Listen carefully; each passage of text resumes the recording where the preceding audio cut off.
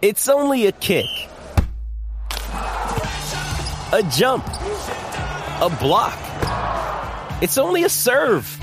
It's only a tackle, a run. It's only for the fans. After all, it's only pressure. You got this. Adidas.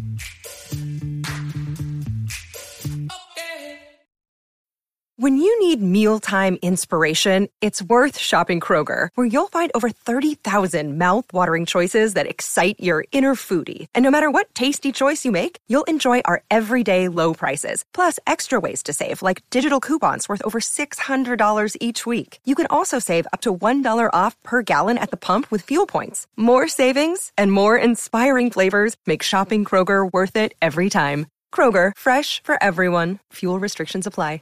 With threats to our nation waiting around every corner, adaptability is more important than ever. When conditions change without notice, quick strategic thinking is crucial. And with obstacles consistently impending, determination is essential in overcoming them. It's this willingness, decisiveness, and resilience that sets Marines apart. With our fighting spirit, we don't just fight battles, we win them. Marines are the constant our nation counts on to fight the unknown. And through adaptable problem solving, we do just that.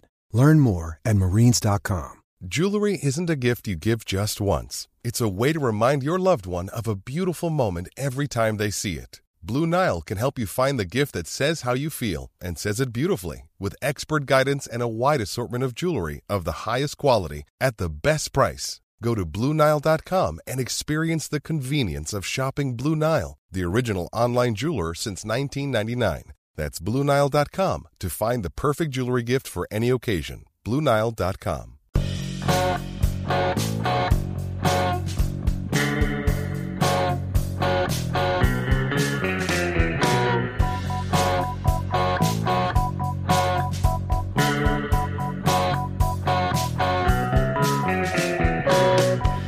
Hey everybody, and welcome back to From Complex to Queens, Amazing Avenues of Minor League podcast. I'm Steve Sypa, and I'm joined this week by Lucas Vlahos and Ken Levin and Thomas Henderson. How's everyone doing this week? Good. Yeah, I'm fine. How are you? I broke my computer, so could have been better. And I think I have frostbite also. So again, could have been better. It is indeed cold. Yes. I, in fact, love the cold, so I'm not complaining. But even when it's cold, cold? love this kind Yes, of cold. I love this cold. How? For what reason? What brings you joy in this weather? Because I'm always hot, basically. Oh, so like since you run hot in the summer, it's like brutal? Yeah, I fucking hate the heat. Also, like, that's point one. Point two, you can always put on more clothes.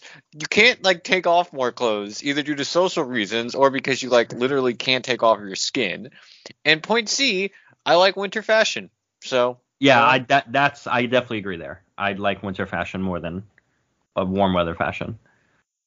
I didn't know there was winter fashion. It's jacket and sweater and yeah, that's fashion. You get like a different jacket, you get a different sweater, a different scarf. Yeah, I have so many jackets. Oh, well, I don't know. Amazing Avenue's #1 fashion podcast. Weather and fashion. We're breaking the gender norms, you know? Like it's our podcast that's the fashion one. Go us. Our podcast breaks a lot of ground. Yes. Especially as we were discussing if the lockout continues. We're gonna eat on stream. It'll be the first audio-only mukbang, mukbang, whatever it is. Oh, that's just like ASMR. Yeah, it's gonna be like sounds gross. Yeah, I don't understand the people who watch those, and Complex to Queens presents ASMR. Eating ASMR, just a bunch of lip smacking noises. Oh god, I'm sure that'll be fun to edit. Oh no, thank you. Please stop. Please, for the love of God. There's one dude on my lab floor who used to eat like that, and he seems to have left whatever lab he was in during the pandemic, so I don't have to listen to him eat like that anymore, but holy shit, it was the worst. That's rough. He might be dead now. I certainly hope not. Then I'd feel like a real asshole, but... But at least he stopped. All right, so Before we get to our top 25 prospect list, we have some legitimate news to talk about. So we're going to skip, promote, extend, trade, and all the trivial kind of things because this week is serious business. And the international signing period opened up, and the Mets made a number of signings. Their bonus pool this year was basically $5.1 million. And as of the time that we're recording right now, they spent roughly $4.6 million or so, though the number is not set in stone because terms are not publicly reported. So basically any monetary values that we're hearing are from, insiders who are reporting, what they've heard or what they think they heard. So things might all be... these deals totally happened in the last 72 hours, Totally haven't been agreed to per... No, of course not. That would be illegal. Wait, that's illegal. So anyway, the bulk of that money, the bulk of that $5.1 million, excuse me, went to a pair of Dominican outfielders, Simon Juan and Willie Farias. Juan is currently the more heralded of the two. He's the only guy that the Mets signed that was ranked by industry sources as being, among the best players available. Baseball America ranked him 14, and MLB Prospect Pipeline ranked him 16. So he got $1.9 million, which would be the fourth largest bonus in franchise history, behind Francisco Alvarez, Rodney Mauricio, and Alex Ramirez. And he bumped also Ahmed Rosario and the $1.7 million that he got down a notch. And just thinking about Ahmed Rosario being signed, that seems like so long ago. I know, right? Jeez. It's literally like 10 years ago at this point. Yeah. Was what, 2012? That sounds right. So that sounds right off the top of my head. It might have been 13, but it was about that time period. That's in the general frame. Yep. And then Farias received $1.5 million. So that would tie him with such Mets prospect luminaries as Adrian Hernandez and Gregory Guerrero. So sometimes... Oh, Gregory Guerrero. Gregory Guerrero, our consolation prize for... Oh, we almost signed Vlad Guerrero Jr., but we got this one instead. It's fine. Like you ask for McDonald's and mom says you have, French fries McDonald's at home. We have the relative of a generational hitter at home.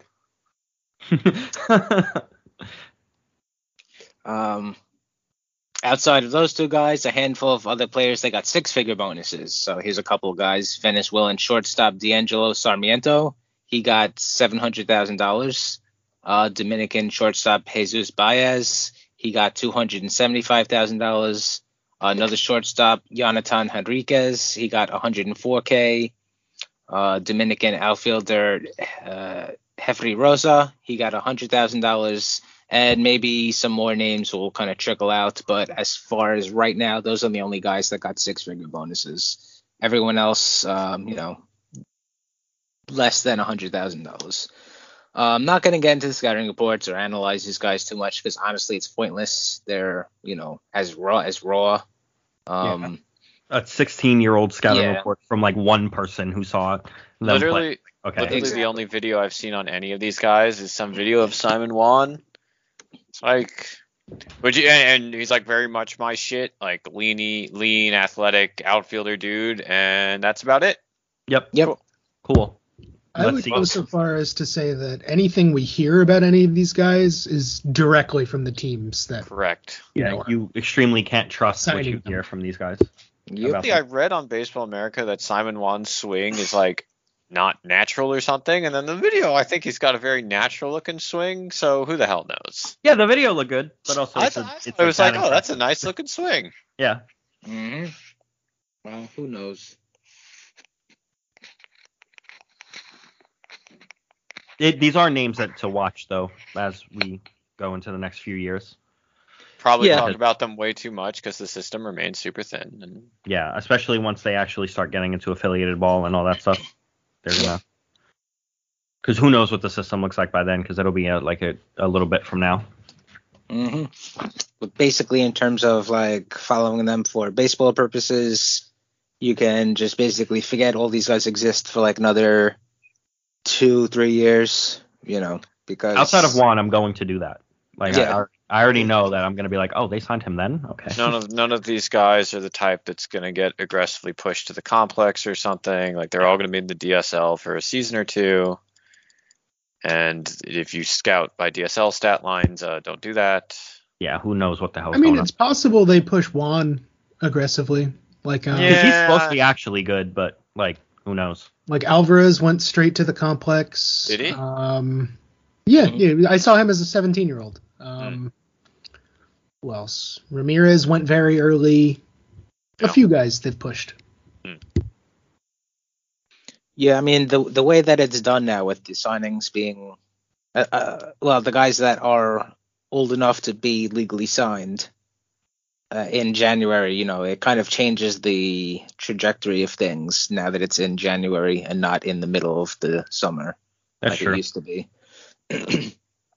But yeah, suffice to say, we hope all these guys work out because it benefits the Mets, but even more so it benefits these players and their families. And I was looking at just some numbers pretty quickly. And, we've mentioned a bunch of times how the entire system is very broken. It needs reform. You have shitty practices of the Buscones who are, not above stealing from the players or using steroids and all kind of stuff, to the baseball clubs themselves where they have all the power and players don't have any, recourse if things go sideways. But at the end of the day, even like the smallest bonus is really life altering for these kids and their families. Most of these countries that these players are coming from are pretty dysfunctional. And unfortunately, that's mostly our fault, the US, but that's neither here nor there. But even the smallest bonuses that these guys are getting, it's like massive. The basic living wage in the Dominican Republic. And keep in mind, a living wage is, not comfortable living, but at least you're having your basic kind of needs met. It is 235,000 Dominican pesos, which comes out to roughly $7,300. So a guy that we kind of write off getting, a $10,000 bonus, that's basically like a year's income for his family. So, that's huge for some of these kids and the backgrounds that they have and everything. So, like I said, most of these guys just names to kind of put in the back of your brain and just kind of pocket for a while. But hopefully we hear about, all these guys turning into all-stars. Would be nice. I do want to say there was a very good article in The Athletic about this stuff by Maria Torres. Rosenthal was also on the byline, but Maria Torres is a prospects writer for The Athletic, and it was very good. And it's like, if you don't know the details of some of this stuff, it's out there and in writing in The Athletic, and it's a lot. Like, even people who know how it is, when you read it all in one sitting, you're like, oh, like, how is this allowed to continue? And no one really cares. Like, some people care, but they eventually just do it anyway. Some teams care, and it's just a bad system, and it needs to be fixed. Well, I mean, I doubt that it's going to be something that's addressed when the CBA, between MLB and the union, is finally actually made. But who knows? We'll see. But unlikely. And I don't know. I'm cynical about how a draft even fixes anything, because it does to some degree, but there's still major issues. I feel like you could just fake the draft, and do whatever you want. Yeah, but the draft will stop. Is the draft perfect? No, but the draft will stop 12 or 13-year-old kids from being, and that's the worst part of this. Yes, that's for sure. I agree with you. I think they should do a draft, just out there, but you're still going to have, just like you have pre-draft deals with players, you're still going to have stuff like that going on, but it won't be going as far back as 12, 13. That will probably be helped. But I mean, 15, 14, who knows? You could probably up the age, I guess, to make it feel a little better, but even then it's kind of fake. Yeah. Well, we'll see. Like I said, I'm not getting my hopes up.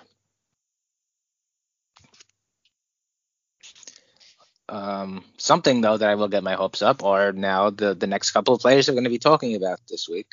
We've went through 25 through 10 over the last couple of weeks, so now we're in the top 10. And this week we're going to be starting with outfielder Alexander Ramirez, and he was an international free agent. He was signed out of the Dominican Republic in 2019, and he signed for $2.05 million, which was and still is the third highest sum given to an international rookie.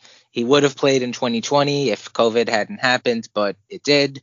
So he made his professional debut this year, and he played with the St. Lucie Mets. He was the second youngest player in the Low A Southeast, and he was one of only 3 18-year-olds to play in the entire league, along with Alexander Mojica, who is a Pittsburgh prospect, and Jason Dominguez, who is a Yankees prospect. And Ramirez pretty much held his own. All in all, he was roughly a league average hitter. He hit .258, .326, .384 with 5 home runs, 16 stolen bases in 23 attempts, and a 23 to 104 walk to strikeout ratio. So 1 to 5 basically, which is 1 to 4, which is not good. But you know, he is. It was literally his first taste of professional baseball. So there's going to be obviously things that need to be improved, and that is one of them. But he's an exciting player. It wasn't a perfect season. Like, he didn't explode a la, who's a similarly aged IFA who exploded this year? Yuri Perez? Let's go with that. Something like that. Like, he didn't vault up list, but I think this is unquestionably positive to be this young and be basically league average.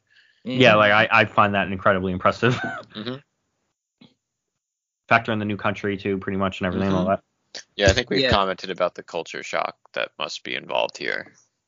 That was one thing when I was looking at the numbers that I said to myself I should go back and look at some other players to see kind of how common this is, but I never did because I'm a lazy piece of shit, I guess. But at night, this is an interesting stat. At night, Ramirez hit .235, .287, .348 with a 35.1% strikeout rate and a 5.9% walk rate. In day games, Ramirez hit .296, .386, .443 with a 25% strikeout rate and a 8.3% walk rate. It's like the reverse Josh Hamilton. Yeah, Josh Hamilton for years in the majors because of his dreamy blue eyes or whatever couldn't hit for shit during the day, but was for a time one of the better hitters in baseball at night. I wonder if it's just because he didn't play at night a lot. That's probably the real reason. No, I know, but like I never thought about that ever. Like I've never thought about that until this moment right now. So I'm like verbalizing me thinking about it. But yeah, that's why I was like, that's why I wanted to look to see if it's something that is, you know, common or common enough, or is this just something like? There are also vision issues that are worse at night, and that's true. Like actual vision issues. Yeah, like and vision issues that are eminently fixable. Like right? dude, like might have an astigmatism or something. Exactly. Right. Like, that's it's a very correctable problem, and if you can take those daytime numbers and make them his all of the time numbers, well you got a stew going, baby. Yeah. I mean, imagine if he hit .296, .386, .443 in his debut season as an 18-year-old in Low A, that would top 3. He'd be a top 120-ish prospect in baseball, and probably the fourth. I might have him fourth in the system at that point. That's if he hits 300 at 18. Yeah, yeah. Yes, anything lower and it's like, huh? Yeah, I mean, he's a fun player. He's got a combination of speed and power. You know, the hit tool needs to be worked on, but again, he's 18-year-old, and this was his first year as a professional, so of course it needs to be worked on, and it will be worked on. I do have one complaint. If you search Alexander Ramirez Fangraphs in Google and click on the first link, it brings up the Angels' Alexander Ramirez, who is the same age and also an outfielder with a broadly similar profile. Well, that's it annoying. pisses me the hell off. It's so annoying because like there's been times where I'm like, that's not the. Am I That's not the confused? right Did I imagine this person? No, it's so annoying. I think they actually have our Alexander Ramirez as Alex Ramirez. Then to do a bit of trolling during the SB Nation offseason sim, I traded ours and then traded for the Angels one. That's good. That'll help the algorithm. Really, it helps the reading comprehension for the viewers, you know? On my Firefox, I have Alex Ramirez as a search and then Alex Ramirez Mets, like right after, like they both come up at the same time when I type in his first name. Because I've done that a bunch of times. Mm-hmm. I've done that a bunch of times too. We've all been there. All right, so Alex Ramirez, outfielder number 9. Number 8 is another outfielder. He is a newcomer, and that is Nick Plummer. And the Mets basically signed him as a free agent at the end of November, and he instantly became one of our top prospects. The same thing happened last season when the Mets signed Sam McWilliams, yes. McDonald? I don't know. It was a mix something or other, but obviously that didn't work out. So crossing my fingers that it works out with Plummer, because he's a pretty exciting player. He's he was drafted originally out of high school by the St. Louis Cardinals in the in the first round, 23rd overall in the 2015 draft. And he did pretty well.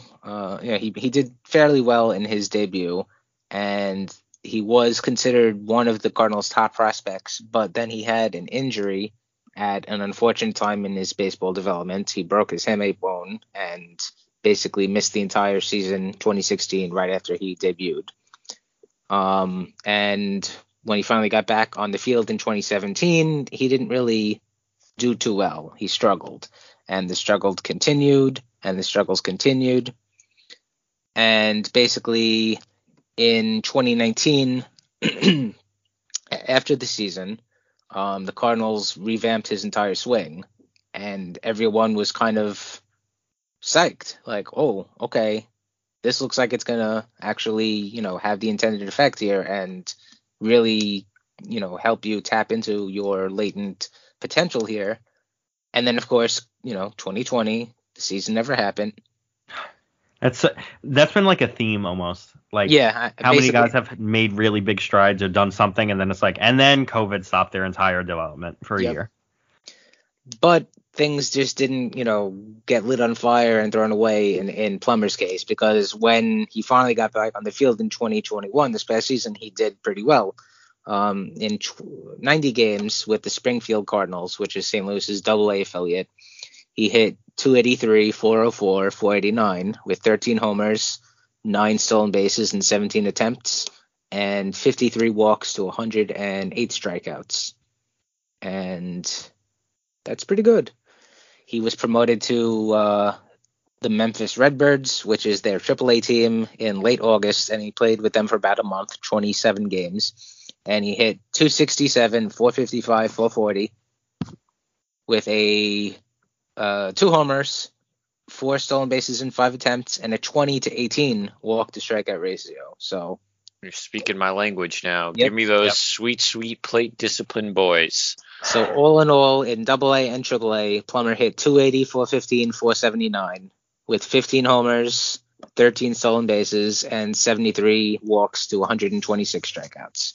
And then he became a free agent, and now he is a Met.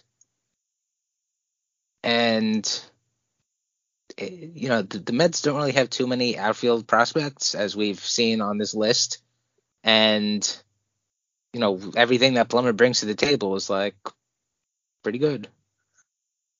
Yeah, our outfield depth is bad. It is. Not good. Well, hopefully Plummer can fill Plummer is like a few things for me because like on one hand it's smart that the Mets do this because they don't have these guys, and when they become free agents you sign them. Also, but like he's already the 8th best prospect in the system, and that was like consensus. Like he got signed and we put it in our Slack DM and it was like, oh, he's top 10, right? And everyone was like, yep. It was like, damn, they just signed this dude. Like it's just a minor league signing. It's just instantly, not even a question, top 10 prospect. That's how thin the system is. I like Thomas, things like is that this. what you want? No, it's not. It's really not. Like Not because like yes, he's like he's gonna be. I think he's gonna be a major league player, and it's like even if he's a 4th outfielder, he's gonna be a useful player. But it's like, should that really just be a locked in, immediate top 10 guy? Like that's how thin everything is. See, I want to catch flack for overrating this guy and putting him in my top 10. Not have everyone agree with me when I put him in my top 10. Takes the fun out of it. I love when yell at me for overrating these outfielders. I love when things like this happen. Literally every single one of us ranked him 7th in the system. And that's like literally perfect for him. That's right where he should be. That's insane. It's great because they signed a top 10 prospect, but also like, oh no. Shouldn't be able to sign top 10 prospects. Anyway, do this more, Mets, until you get the foundation to just make them yourself. Mm-hmm. Well, speaking of making them themselves, and the next player on our list, number 7, is kind of a Mets prospect. I mean, he also recently became one, but at least he has another year under his belt that Plummer does, and that is outfielder Khalil Lee. And the Mets got him in a trade right before the season, this past season. It was a very complicated trade. Lots of pieces went all over the place between Kansas City, the Mets, and Boston, but the Mets got Khalil Lee back. He was pretty highly touted outfielder in their system, but kind of similar to Plummer. Like there was a lot of potential, but he just wasn't really realizing it too much. During the canceled 2020 season, like Plummer, Khalil Lee made some swing changes and everyone got hyped about them. And for the most part, Mets fans who saw Khalil Lee are going to say that, well, clearly those changes did not do anything because in spring training, he literally went hitless, 0 for 16. 16 at-bats is not that many, but still. And during his major league call-up, he went 1 and 18 in 11 games. That one was a hell of a hit, though. Oh, yeah. So people who have not seen him in the minor leagues are going to say, clearly this guy sucks. But from when he got sent out, he got called up twice and sent down twice.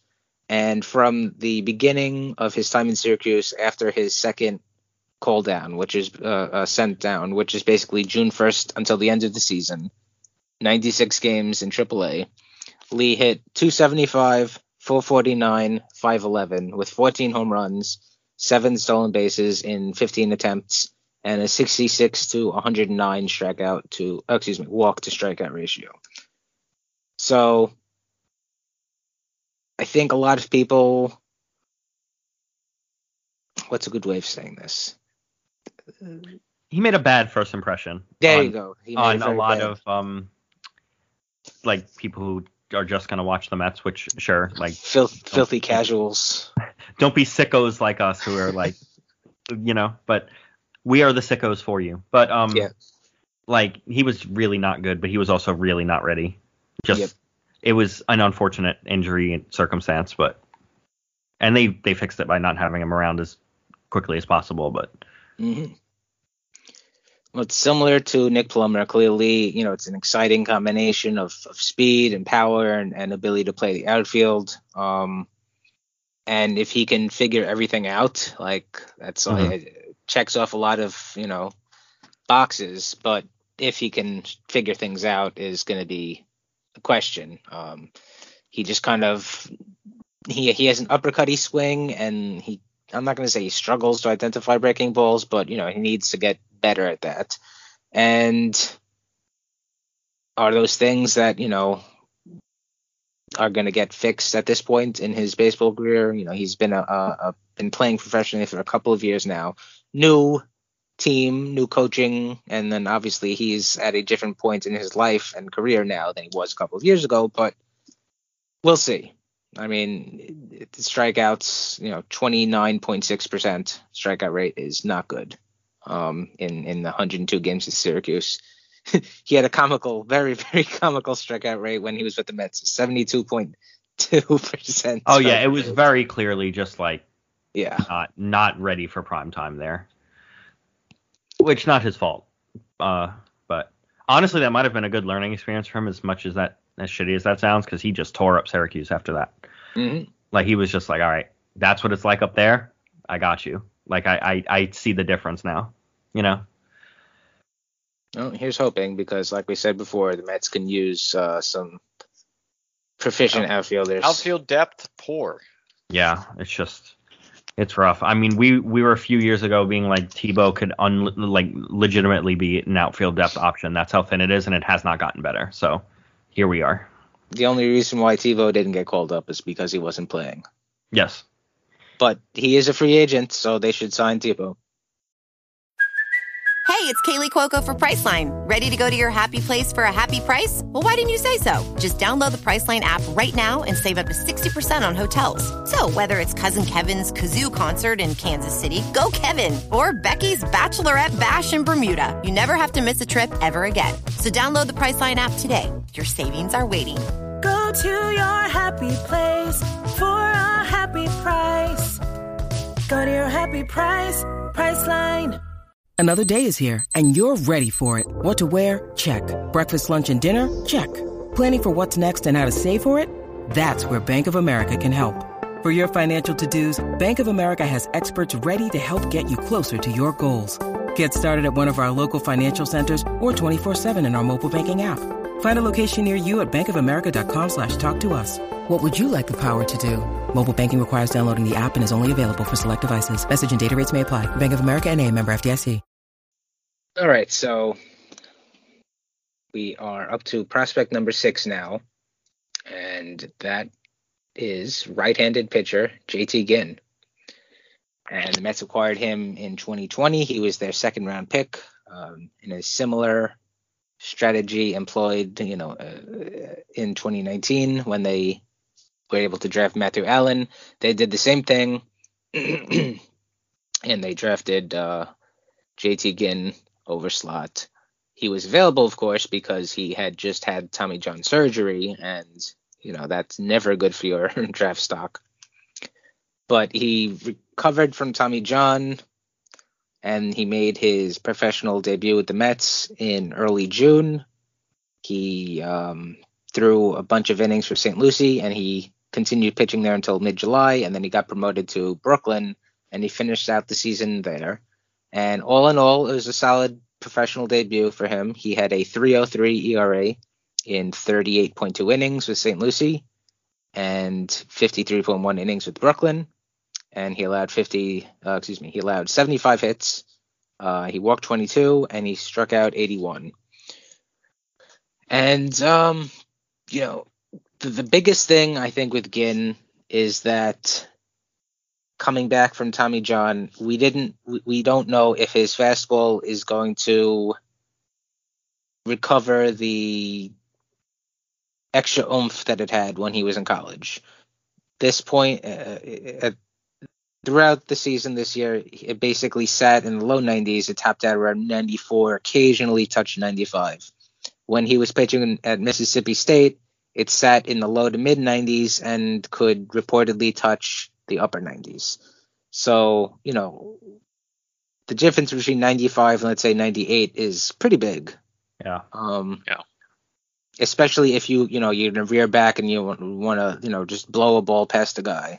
You're not really going to be blowing a ball past a guy with a 95 mile per hour fastball. It's not bad by no means, but that little extra oomph is pretty big. But luckily, striking guys out is not Ginn's major thing. He does get tons of strikeouts, but he's more of a ground ball guy. In St. Lucie, in his innings in St. Lucie, he had a 57.7% ground ball rate. And in Brooklyn, he had a 64.1% ground ball rate. And he allowed just 3 home runs over the entire year. So ground balls are, I would say, more of his game than the strikeouts, though the strikeouts definitely do come. And, he has a good, he has sink on his fastball. It has an above average spin rate, and it has that downward axis instead of that upward axis like we were talking about with Dominic Hamill last week, where it appears that it's rising. With Ginn, it has downward sink, so batters have trouble, lifting the ball. And then obviously, he wouldn't be such a highly prized draft prospect if he didn't have other good pitches, and he does. His slider is an above average to possibly plus pitch, and his changeup is, an average pitch. So it's a good combination. I feel like I mean, I'm guilty of it too. I feel like I overranked him, and I feel like I've rethought the ranking as I've sat on it more. I'm a little lower. Like, I don't see the. Let's see. You ranked. I just don't know where you put him otherwise, 8. though, in the system. You know what I mean? Yeah. Like, well, you ranked him 8, Lucas. Where would you put him if you could redo it? Yeah, I guess I already had him below the outfielders, Lee and Plummer. So yeah, so where are you gonna put him? Like, Would I want now? I'd still want him over Ramirez. Christ, this system sucks. Yeah, that's the problem. I want to put him lower, and there's no one to put him yeah. lower then. That's why not all top 25s are created equal. Like, he's not 8 in someone else's, or 7 or whatever he is in someone else's system. Yeah, Andy Rodriguez would be like a top 5 prospect in this system. He's 10th for the Pirates. Ginn would be like their 20th best prospect or something. I don't know. Also the Pirates, though, so they'll screw that up somehow. Yeah. Well, I mean, 2 things to consider when it comes to Ginn to maybe make you give you a little more rosy picture is that this was his first year back from Tommy John. And as we know, a lot of times, most of the time, guys are not fully, they're able to pitch to varying degrees of, usefulness, but all of their stuff is not necessarily back. So, he might get that extra little oomph on his fastball back. And also, his control is pretty good. Like, let's see. Ginn. Should probably have had that up already before I started talking about it. But, a lot of times guys struggle to find the plate and everything. But this year, Ginn had a 2.2 walk per 9 rate. I'm just interested to see how he goes, see what he does. Mm-hmm. He's just kind of a wild card for me. And at the end of the day, if he is if he's not Noah Syndergaard, but he is a more successful version of like Corey Oswald or something, that's still it's still a success. Yeah, that's fine. Not everybody. The Mets had this incredible run, at the beginning of the decade, in the middle of the decade, where every single guy that was coming up was turning into an ace, and that's not the norm, unfortunately. Yeah. I guess they got all that luck out of the way, real quick. I guess I might have been more excited about this profile 5 years ago, but in modern baseball, it feels like you can leverage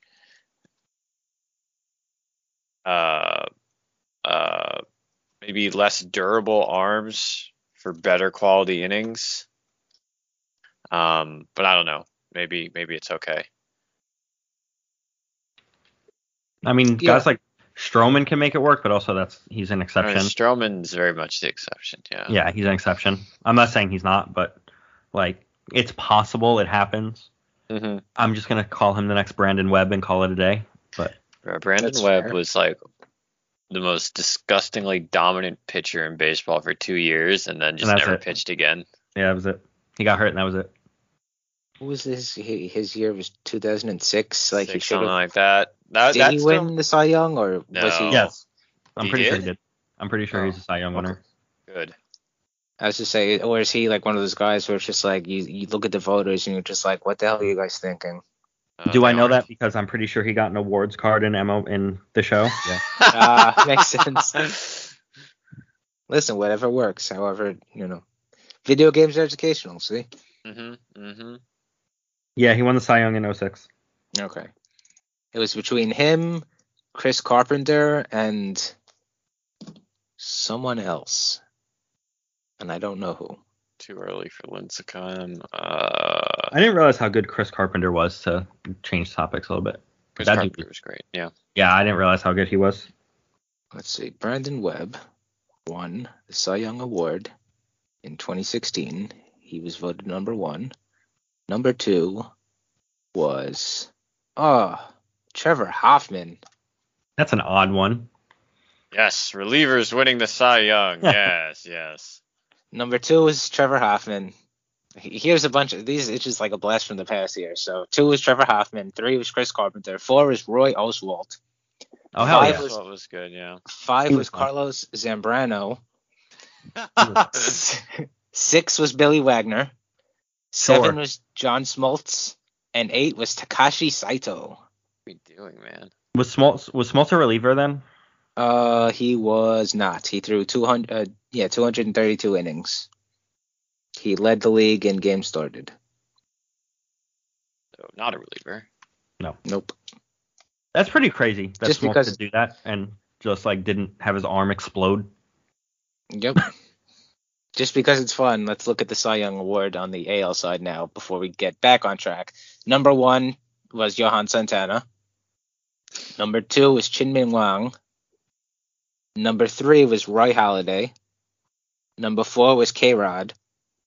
Number 5 was... Yeah, there's a lot of relievers here. Number 5 was Joe Nathan. Tied for 5th, actually, was Joe Nathan and Kenny Rogers. And last but not least is Justin Verlander. Oh my God, Justin Verlander had a 3.63 ERA. What a shitty ERA for him. That's enough about JT Ginn, please. I'm getting depressed. Yeah. Well, he's going to be the next Justin Verlander, so don't worry. Well, maybe this next guy will be the next Justin Verlander. Who knows? Probably not, but never lose hope. And that is right-handed pitcher Matthew Allen, who is coming in at number 5. And the Mets very famously acquired him in the 2019 draft. That was a very fun draft. He finally made his professional debut that summer, 2019. He posted some very forgettable innings for the GCL Mets, and then he posted some very memorable innings for the Brooklyn Cyclones. He helped them get into the playoffs, and he helped them in the playoffs themselves. He was actually a pretty important member of that playoff team, but he lost the 2020 season because of COVID. Though he did play at the alternate site, and he impressed many in the organization and blah blah blah, that kind of stock quote. But basically, he was going to return most likely to Brooklyn in 2021 when the season started. But right before the season started, they announced that he partially tore his UCL and needed Tommy John surgery. So that was the end of that. He missed the entire season, this past season, and he'll probably return to the mound July next upcoming season, August possibly. It's going to be the JT Ginn year. Yeah, I mean, his loss was definitely a big hit to everything, to the system, to our excitement about the season. Yeah, it was a rude awakening. He has or had the prototypical, what I want in a modern starting pitching prospect kit. Let's hope it's still there when he's healthy. Yeah. I mean, he was a 6'3", 225 pounds. He's going to throw innings. His fastball basically sat 94, 95, and then had the ability to top out a little bit more. It had some movement. It had some arm side run. His curveball is, I'm not going to say it's like Doc Gooden or Kershaw'ian, but it was a really good curveball. Probably the best in the system, right? Yeah, I was gonna say it's probably the best pitcher. Easily. It's one of those things where you don't have to be somebody that watches tons and tons and tons of developing, baseball players to see the pitch and go, wow, that's a good pitch. Like you can just see him bend one off and you're like, oh, geez, that is different from everybody else is throwing on the field here. But, who knows what it's going to look like when it comes back. Same thing with his fastball. Who knows what that's going to look like when he comes back. And then rounding out his arsenal at this point in time was a changeup that, is developing, but it was probably a fringe. It was developing pitch that definitely could have been average or better with a little bit more use. He was a successful high school pitcher that had a dominating fastball and curveball. You didn't really need to throw the changeup too much, so he didn't. But when he did, it looked good. So, it's just one of those things where you wanted to see him throw it more to get, to work the kinks out of it and everything. But, I mean, he was a guy that before the Tommy John had two definite above average to plus pitches and, a fringe, possibly average pitch, potentially. And now who knows? I mean, it's not this, Tommy John isn't a death knell or anything like that nowadays. Plenty of guys do come back, but at the same time, the Mets' recent track record is that's the thing that worries me more than Tommy John itself is that like the Mets have not necessarily done the greatest job with Tommy John stuff in the minors. I mean, DeGrom had it in the minors and he was fine, obviously, but Marcus Molina. Exactly. Like if that's the first person that comes to mind and it was like, oh, that was fine. I was like, well, he's like 30 something now. So well, Ginn came back and he's looked okay. So hopefully Allen comes back and he looks at least okay. Yeah. When he does that, then if Allen comes back and looks mostly fine and healthy, then I'll be like, okay, well, we'll see how you go next year. Mm-hmm. The thing that sucks is I talked about this on a podcast with Jeff Paternostro, but you could have made the case when he was healthy to call him up last year if he was good, because you use your bullets for the guy in the majors instead of the minors because you don't know when it's going to happen. And, well, it happened before the season started. Yeah. No bullets. No bullets at all. Hopefully, if everything's good, he just has his fresh new arm for a decade, and we don't have to worry about that. Yeah, so. Like you said, it worked with DeGrom, so. Hopefully, that's the other side of it, but we'll see. So I think conservatively, we can say that Allen will be the next DeGrom. Conservatively, yes. Conservatively, okay. Of course. Non-conservatively, he's the next Walter Johnson is the name I'm going for. Well, he doesn't have that. Marcos Molina was going to be the next Walter Johnson. They have the same kind of mechanics and everything, but yeah, it was such a demoralizing blow to lose him.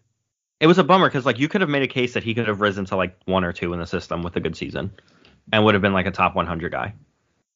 Yeah, with how like put together he was as a high school pitcher. Yeah, I mean, if Allen had a good season, presumably he would have started the year in Brooklyn and then would have been bumped up to Binghamton. So you would have basically a 20-year-old in Binghamton putting up good numbers, and the scouting report is also exceptional. That would definitely have been the number 2 prospect in the system. Yeah. And, sounds like a top 100 prospect to me. Of course, yeah. And, like, unfortunately, things happened, and here we are. But luckily, Tommy John, like you said, is not the RIP to the career like it used to be. If it was like TOS, I'd be like, oh man, what are we doing here? But that's a little more complicated. All right, so those are prospects 9 through 5. An exciting bunch of players. Where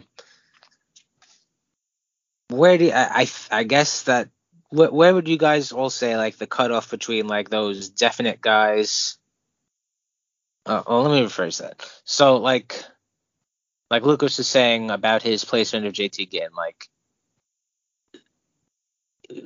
is he in front of like a Ramirez, or in front of the Khalil Lee and Nick Plummer? Like, where in the system do you guys think like that cutoff happened, where these are all like definite guys, and then you're getting to the point where now it's just starting to rearrange the chairs in the Titanic? Yeah. I would say, I guess, around number 7 or 8 this year is where we're starting to. Yeah, it's where it starts to get juicy. Yeah, probably. At least by my preference, I would have, and not all in the same tier, like there are tiers within the top group, but I'd have a top 7 with 1 through 4 who we haven't discussed. Mm-hmm. I might even kick out one of the ones in that group, but that would be extra spicy. And then Allen, who we just talked about, and then I'd have the 2 outfielders, and then below that is where I kind of say, bleh, I don't want any more of this. Yeah, at that point, it kind of doesn't matter after them. Yeah. I feel like even at 10, you could put kind of whoever. And like we all kind of did. Like, True. At 10, my 10 was a backup catcher, probably, and like, that's not exactly exciting, and that's your 10th prospect in the system.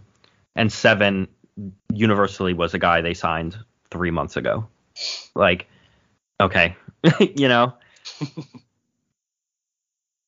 which made the list this year very difficult. Mm-hmm.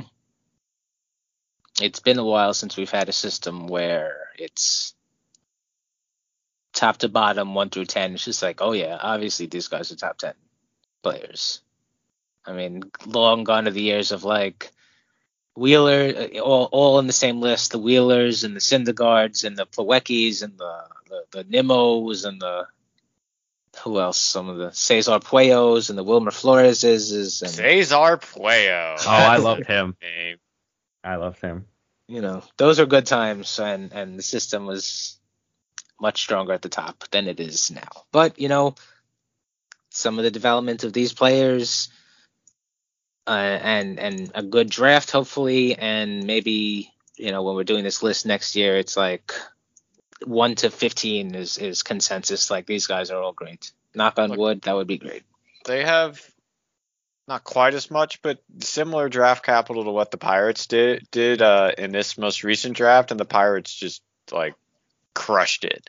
Will the Mets crush it? I don't know. They certainly haven't recently, but they could, and we could be talking about like 4 completely new names here next year. So yeah, they have a chance to actually kind of bolster the top of their system. They just have so many shots at it. Well, I'm sure we'll have some long discussions about what they should do, why that's hard, how they're likely to mess it up given recent events. A lot of time to discuss these things. Well, we've got hopefully. Well, I mean, regardless of what happens with the lockout, there will be a minor league season, so we'll have time to see what goes on with all these players. So that's good for us, at least. All right. Well, if anyone has any questions, comments, or whatever, you could send us an email at our email address, fromcomplextoqueens@gmail.com. You can follow us on Twitter and shoot us questions there. I am at Steve Sypa. Lucas is at elvlajos343. Ken is at KenLavin91. And Thomas is at SadMetSeason, SZN. Subscribe to the podcast wherever you get your podcast from. Rate and review it. And, of course, we thank you for listening. So we'll be back next week to finish up our top 25 2022 Mets top prospect list. So until then, love the Mets. Love the Mets.